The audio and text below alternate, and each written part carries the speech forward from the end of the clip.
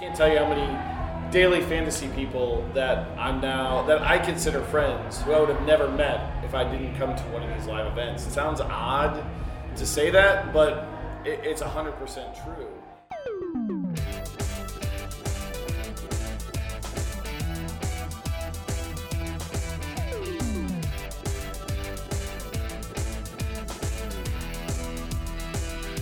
You are listening to Fantasyland, the podcast that covers everything you didn't know you wanted to know about fantasy sports. I'm your host, Peter Overzet, and today we are taking a look at a DFS live final. It's the holy grail of daily fantasy sports. Sure, the chance at life-changing money is cool, but a live final is more about the all-expense-paid trip to a fun location where the finalists get to mingle with the biggest names in the industry while sweating the action in person. In person being the operative words there. DFS tends to be a solitary affair, with players poring over numbers in spreadsheets by themselves and listening to podcasts on 2x speed. Unless you consider Twitter replies social interaction, which you shouldn't, by the way, live finals provide one of the few venues for turning DFS into a social endeavor. It's basically the summer camp of DFS, and everyone wants to go to one.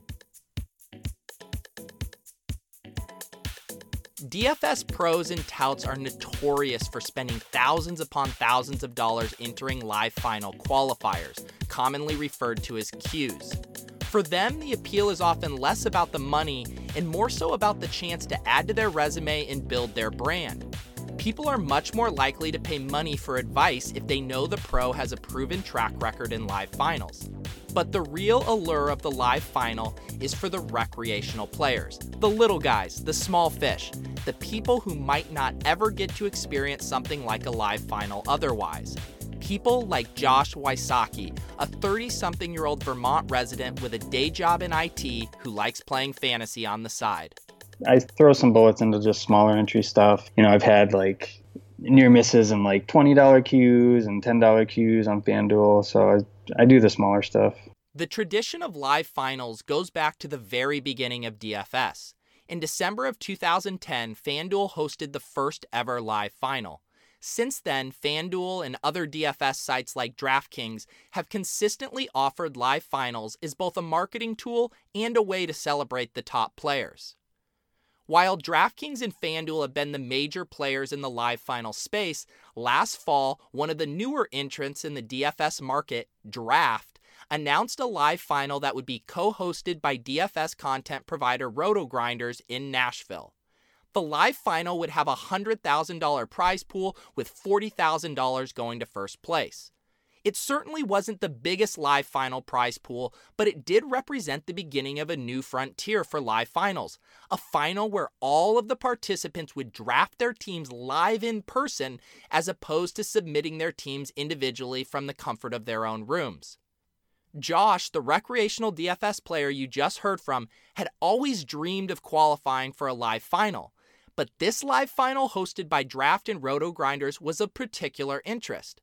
Josh has done some freelance work for RotoGrinders over the years, but has never had the chance to meet any of his peers face to face. Going to these things and hanging out with people that you only see online or talk to online and making friends that way, I think is the biggest draw for me. The RotoGrinders guys actually invited Josh to come down for the event as a spectator and guest before he even tried to qualify, but that wasn't going to be an option.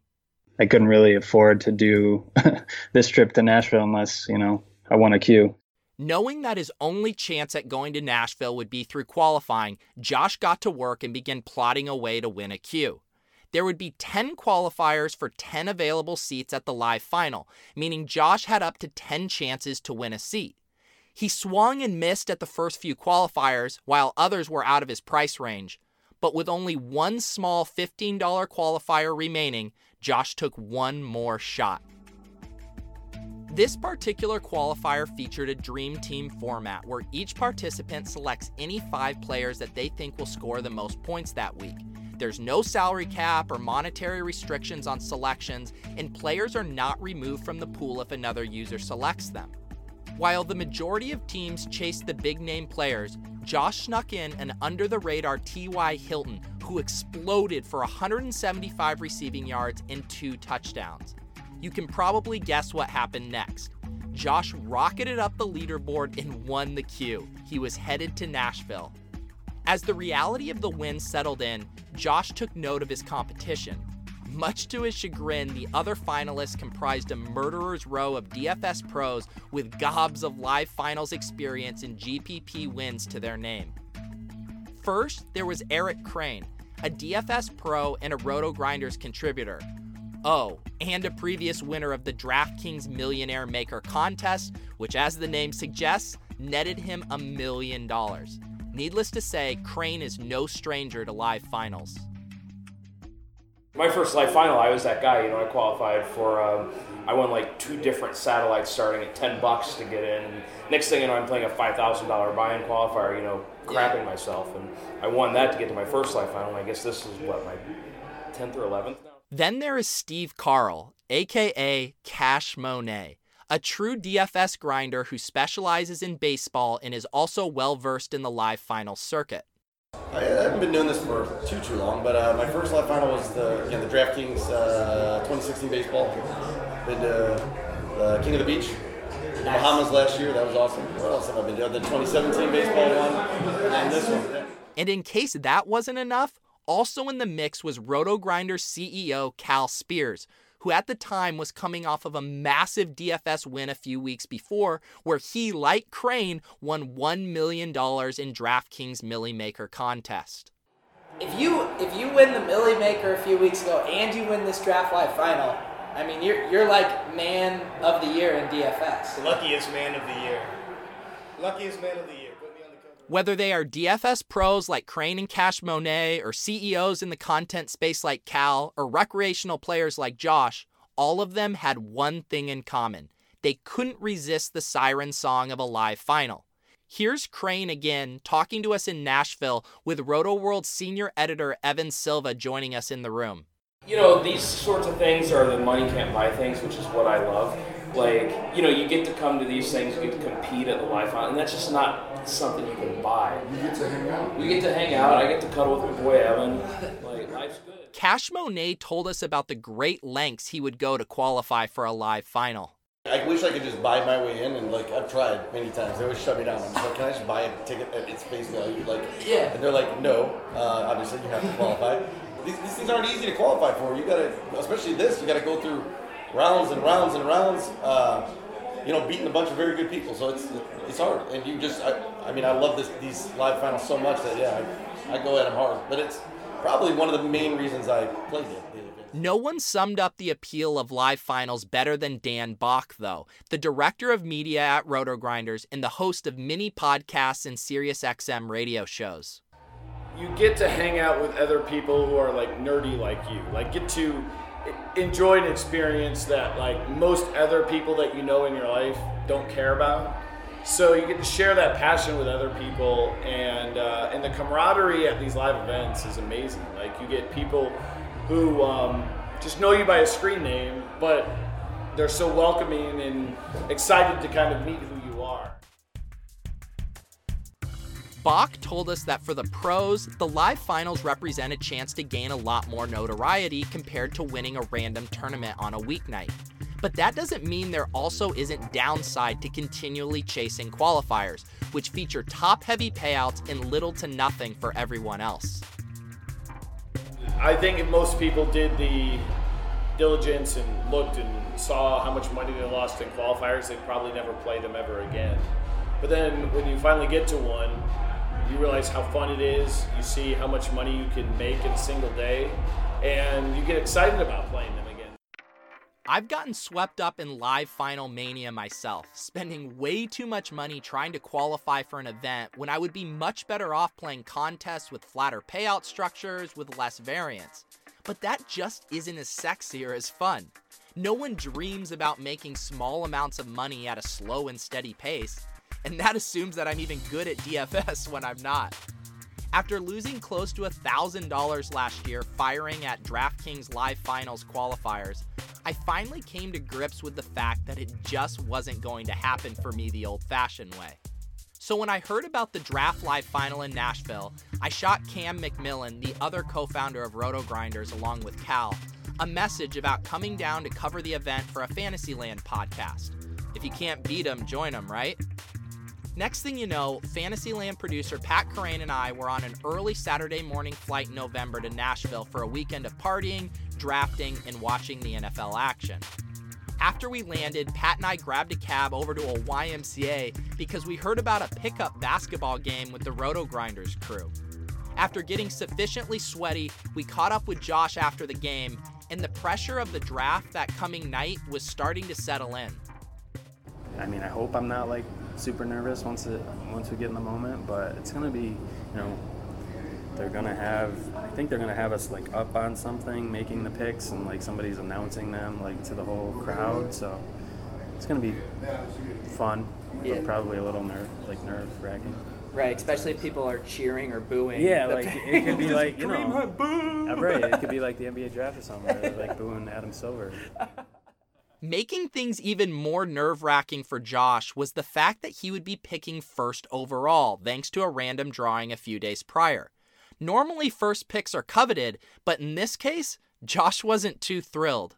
I kind of didn't want the first pick because I kind of wanted to react to like how the first few picks were going.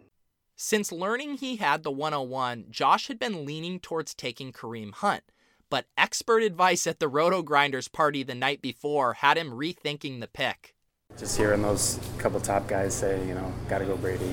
Oh, Evan Silva was the other guy. I heard Evan talking about Tom Brady as the lock of the century. So. Never a good feeling to know you're disagreeing with Evan Silva. And on top of those pick decisions, one of the other things Josh had to consider was his personal risk tolerance. With $40,000 to first and only $1,500 to 10th, each place differential represented a significant jump in money. Often finishing in first takes a more anti-fragile and risky approach. Would Josh be willing to risk finishing last with an aggressive team gunning for first? Either way, I'm going to win money. This was only a $15 buy-in, so everything's profit at this point. But I think I'd be happy like top 5. While it would be fun if Josh had told us he was going to go balls to the wall and try to win the whole thing with a contrarian lineup, you also have to respect the fact that he was approaching it from the perspective of making a smart financial decision. Of course, we still tried to coax out of him the wild plans that would be in store if he did win the $40,000, though once again, Josh remained reasonable. Well, give half of it to, the tax man and just pay off some debt. Get in a better spot. Probably buy a few things. Boring stuff. Need a new dryer, or a new mattress, stuff like that. I'd probably get some new golf clubs, though. That'd probably be my splurge. Get some new sticks. After basketball and a chat with Josh, we showered and met up with Silva, his brother Drew, and Josh Hornsby for a boozy brunch. We then headed over to Topgolf for what I thought was going to be golf, but just ended up being more drinking. I guess the main reason I'm telling you this is so you understand why we sound so inebriated in future clips. The draft was taking place at a bar in downtown Nashville that night called Buffalo's. Draft and RotoGrinders had rented the entire place out, and it got loud quickly, but we did get a chance to check in with Josh and his wife Katie, who had joined him for the weekend. We learned that there was a lot more on the line for Josh than just $40,000. Kids were on the line. And I want another one, so if he wins today, so we can have another one. Whoa! Oh, shit. Uh-oh. Nice sticks either way. You said if we win, that we could have another one. No comment? Okay. Come on, Josh. You didn't tell us the stakes were this high, man. Josh, George Lawrence. I mean, you said you could win $40,000 tonight, but if we think about the cost of another kid, setting them through college, you stand to lose like $200,000. The cost is nothing compared to the love of a child. Josh, you're not sandbagging here. At Buffalo's, Draft had set up a stage near the front of the bar where the 10 players would gather around and make their picks. Also on the stage was a couch and a broadcasting setup where RotoGrinders employees Dan Bach and David Kitchen would be doing play-by-play commentary over the loudspeakers, as well as for a live stream for anyone who wanted to tune in online. All right, Cash Monet just selected LaShawn McCoy at 1.5. We just got our next pick, Michael Thomas. He's got his hand over his head. He is locked in right now. And it is DeAndre Hopkins. He decides to go with Nuke. That is the all-volume team right there. I don't think it's a bad strategy in the way that he's rolling. As someone who has done improv in a crowded bar where only a handful of people are paying attention, I appreciated the tough job Dan and David had to entertain not only the people in the room, but also anyone tuning into the live stream. Keeping things entertaining wasn't the only challenge for them, though. They also had to deal with a rogue lady who crashed the broadcasting area and nestled herself in between them on the sofa. It was weird. I never thought in a million years we'd need security to do a DFS broadcast, but there we were. Some blonde girl jumps up and starts cuddling with my co-host, and I'm sitting there thinking she was somebody's friend, wife, girlfriend, whatever. I thought it was a contestant's girlfriend at first, and it wasn't. And then I was like, okay, well, I don't know what's going on here. Security! Where's our security?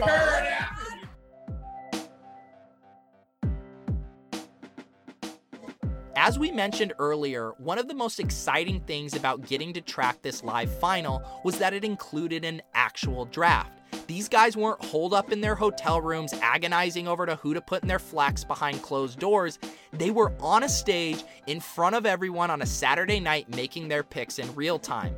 Bach appreciated this change of pace. Typically, you don't follow people making their lineups for the actual event. This you did. We did it in real time. We could comment on it and have fun with it.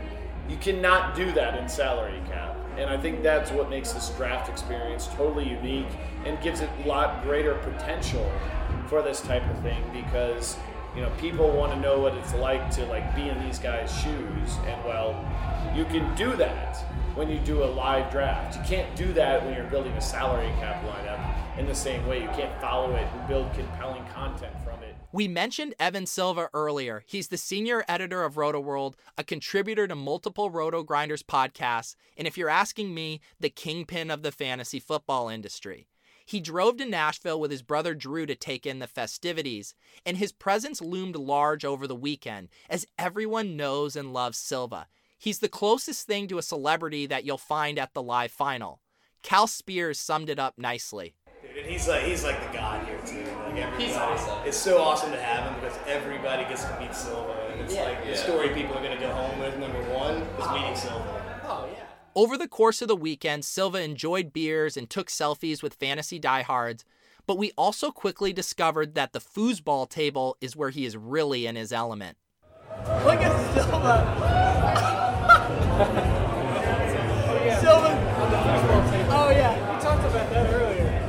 He's gambling on foosball. Silva's a nut, dude. He's a maniac. He's a DJ. If we don't make it through the rest of the night, it's because of Silva. For a brief second, it crossed my mind to join him for a game as his partner. Then I quickly reconsidered. I will not play with Silva because he would hate me if I fucked up. Crane felt similarly. Evan's just going to play foosball now, and I'm terrified to ever play him in foosball because he might kill me. Just don't play. Yeah. In case you missed it, that's Evan telling Crane not to play against him. The man is serious about his foosball.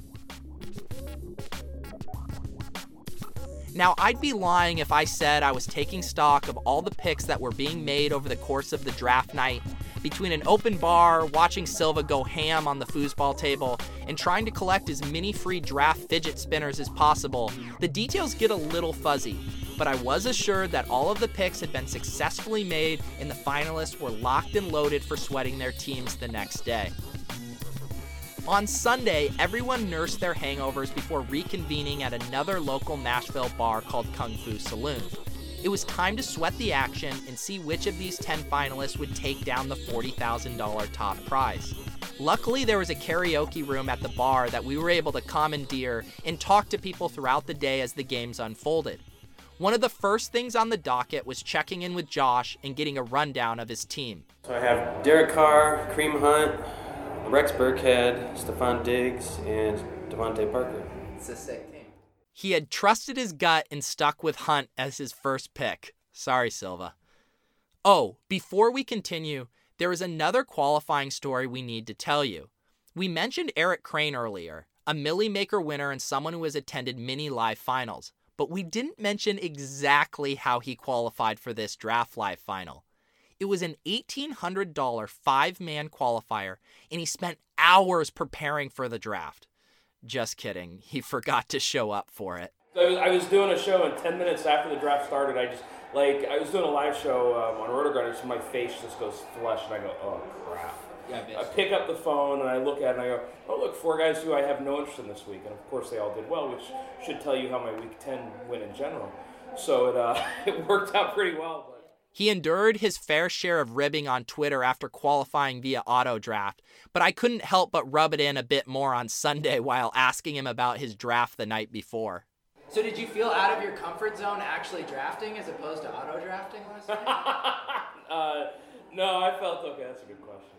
As a recreational player who had a huge sweat to qualify, Josh had the best reaction to the whole thing. It must be nice to just forget about $1,800 tournament. DFS is funny in that regard. It's a skill game, but sometimes it's nice being lucky. It surely doesn't diminish Crane's skill when it comes to DFS. When we spoke with Jeremy Levine, the CEO of Draft, he randomly brought up Crane as someone who has enjoyed repeated success on his site. Eric Crane, Jack Series, he won one of the live drafts, so we did 2 live drafts that same night back-to-back. Last year he came in first and won second in another. Wow. And from what I hear, he's doing pretty well today. So. For a casual player like Josh, the prize pool at the Draft Live final could completely alter his bankroll, which added a bunch of pressure for the weekend. But for pros like Crane, the smaller prize pool relative to other live finals provided an opportunity to relax. It's a much more relaxed atmosphere, and part of that is you're not playing for like $5 million like in some of the live finals. And there's actually, I think, something to be said for the live finals where you're only playing for, $40K up top rather than $4 million because, you're not sitting around and you're not hating life if you don't win. Like this one, if I win it, great. If I don't win it, I can live with that. Yeah. But I'm not gonna lose my mind. Whereas, when it's millions and millions of dollars on top, it's just like that can be a little stressful. One person who knows about the stress of sweating a tournament with $1 million on the line is Cal Spears, who just a few weeks before took down the DraftKings Millie Maker GPP. Cal let us know what life had been like since then. It doesn't change my life a ton, but it's it's very comforting, and it adds a lot of security, and it lets me do really nice things for my family, which is by far the best feeling that I've had out of it. Is just doing fun things for my family, buying them nice things, or just giving them money, and then the coolest thing about it outside of that is the reach of DraftKings and the reach of the Millie Maker is way bigger than I thought. People from a past life, poker life, that I haven't talked to in years, reaching out and saying congrats. So it's been it's reconnected me with people that I haven't talked to in a long time. Yeah. I had a smile on my face for 2 weeks straight, jawbones getting tired. Yeah. It was incredible. Considering Cal is the CEO of RotoGrinders and RotoGrinders sponsored the Draft Live final, I had to put on my journalist hat and ask him if there was any concern about the optics of him participating. It wasn't because of the optics. It was more because of that spirit of this is something for the community, or is it something that we can do too? Yeah. Optics wise, there's idiots that always are just grasping at straws for collusion. It's impossible to collude with something like this. Yeah. So I'm not worried about the optics of it at all, even though I know there will be some trolls on Twitter that say something stupid if I were to win. But we did have a conversation about should we not let RotoGrinders employees participate just so that it's a big community event. Yeah. And I think Jeremy felt the way that it's just a better event if we participate. Yeah. If we're all a part of it, all trying to win. As we were talking to Cal on Sunday, he was rocketing up the draft final leaderboard. And it was all primarily because of the monster day Keenan Allen was having. What's incredible about that, though, is that Keenan Allen wasn't even one of the 5 players Cal drafted the night before. Thanks to his ability to late swap an injured player, Cal had the opportunity to add an undrafted guy to his team before the game started. My last pick was Sterling Shepard because I figured like if he's inactive, I can late swap him. And I walked around the bar last night asking people. I remember if you they told us. Thought that I should switch to Keenan Allen, like the chalky switch, or to Marvin Jones, and they the YOLO. And Keenan Allen won in a landslide, so I ended up switching from Sterling Shepard to Keenan Allen. And now, like every time I look at the leaderboard, I'm a position higher. I'm in second right now. Keenan Allen is doing all the work. Wait, so when did you officially make your late swap to Keenan? When did you do that? Was that this morning? We went out hard last night, so I knew I had the option when I woke up, and that I would like be able to like really put a lot of thought into it. But at like 2 o'clock last night, I was like, no, like I'm just gonna do it right now. You were just hammered and made your late swap? Just in case. I wouldn't say hammered, but I was feeling good, and just in case I didn't wake up, I went ahead and made the late swap at like 2 o'clock last night. That's right. I just love that you made the best play to the nut play at 2 a.m. on Saturday night. As the first set of games progressed on Sunday, we were disappointed to see that Josh's team was near the bottom of the leaderboard. Kareem Hunt never got it going, Stefon Diggs had multiple near misses, things just weren't working out. But things were breaking right for Cash Monet, who had drafted a contrarian team of Phillip Rivers, Orleans Darkwa, LaShawn McCoy, DeAndre Hopkins, and Michael Thomas. Sure, they were all heavy hitters, but on paper, many of them had tough individual matchups that pushed them down draft boards. Cash Monet explained his thought process. Opportunity is everything in fantasy, obviously, and there's certain guys that are just going to get it. But like, I think I got Hopkins in the 3rd round. He's the number 1 receiver in the NFL as far as opportunity goes, you know. So just people got afraid of the matchup. That's what I'm saying, and I wasn't using any sort of emotion there with that. I want the ball. I want them to be touching the ball. Yeah. As his team shot up the leaderboard, it became clear this was Cash Monet's tournament to lose, and so we pulled him into the karaoke room to shoot the shit with him during the final minutes of the 4th quarter. We watched him perk up as the draft staff prepared the big check for the champ. You know what that is right there? It is. Getting it ready. I love that. Here it is. That's the best part. It's a Happy Gilmore check just walked by you. You should see this guy's eyes when that check walked by. Yeah. They got all big. I love the checks. Yeah. As the final seconds ticked down, Cash Monet remained in first, and the celebration began. That's it. You did it, dude. All right. Our chance. Yeah. Go enjoy it out here, man. Cash Monet. Congrats, man. Yeah. Let's go get this big check. Yeah. If it sounds like I'm more excited than Monet, it's probably because I am. When you see some random handle win a tournament online, it means nothing. But being in Nashville made the tournament itself a spectator sport where you're able to cheer along with the guy who is about to win. All right, we're here at the Grinders Party getting things wrapped up, and we're with the winner of the Draft Live Final, Mr. Cash Monet. Congrats, man. You got the big check, $40,000. How's it feel? Feels fantastic. I'm excited. It didn't quite go as planned. There was some guys that fell further down than I anticipated. I would have never guessed that I would have gotten Hopkins in the 3rd round. Congrats to Cash Monet. Thanks to Draft, an amazing event. He wouldn't reveal all of his celebration plans, but Cash Monet made it sound like they might have done their celebrating the night before. I know we gotta go get some big steaks. We were talking about that before.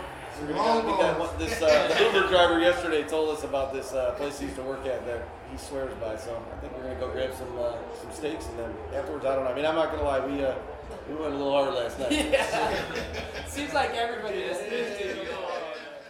With Monet soaking up the spotlight in the winner's circle, we hadn't forgotten about Josh, though we did feel bad about talking with him while he was so bummed out.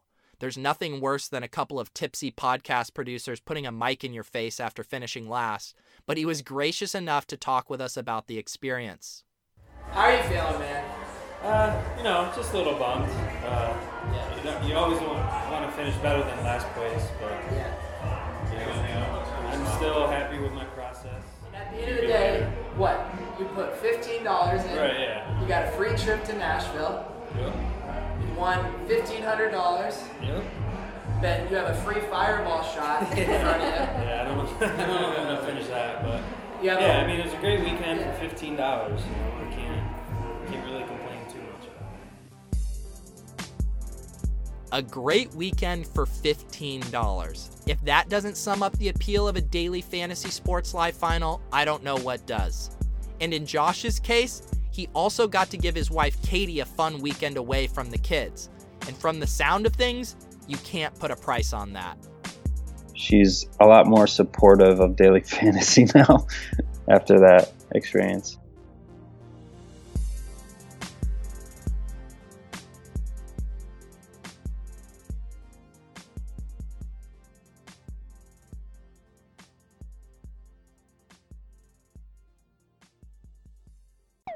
Thank you for listening to Fantasyland, the podcast that covers everything you didn't know you wanted to know about fantasy sports. And special thanks to everyone who talked with us for this episode. Dan Bach, Josh Wasaki, Eric Crane, Steve Carl, aka Cash Monet, Cal Spears, and Jeremy Levine.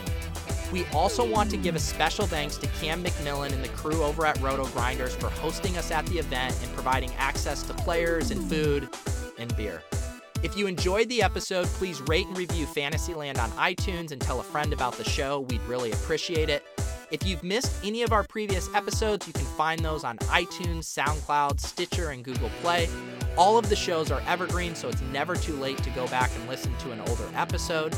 And if you have any ideas for future shows, specifically great stories within the world of fantasy sports, drop us a line at fantasylandpod@gmail.com or shoot us a message on Twitter, also at FantasylandPod. Fantasyland was created by Fantasy Douche and Matthew Friedman. Our producer is Pat Corain, and I'm your host, Peter Overzet.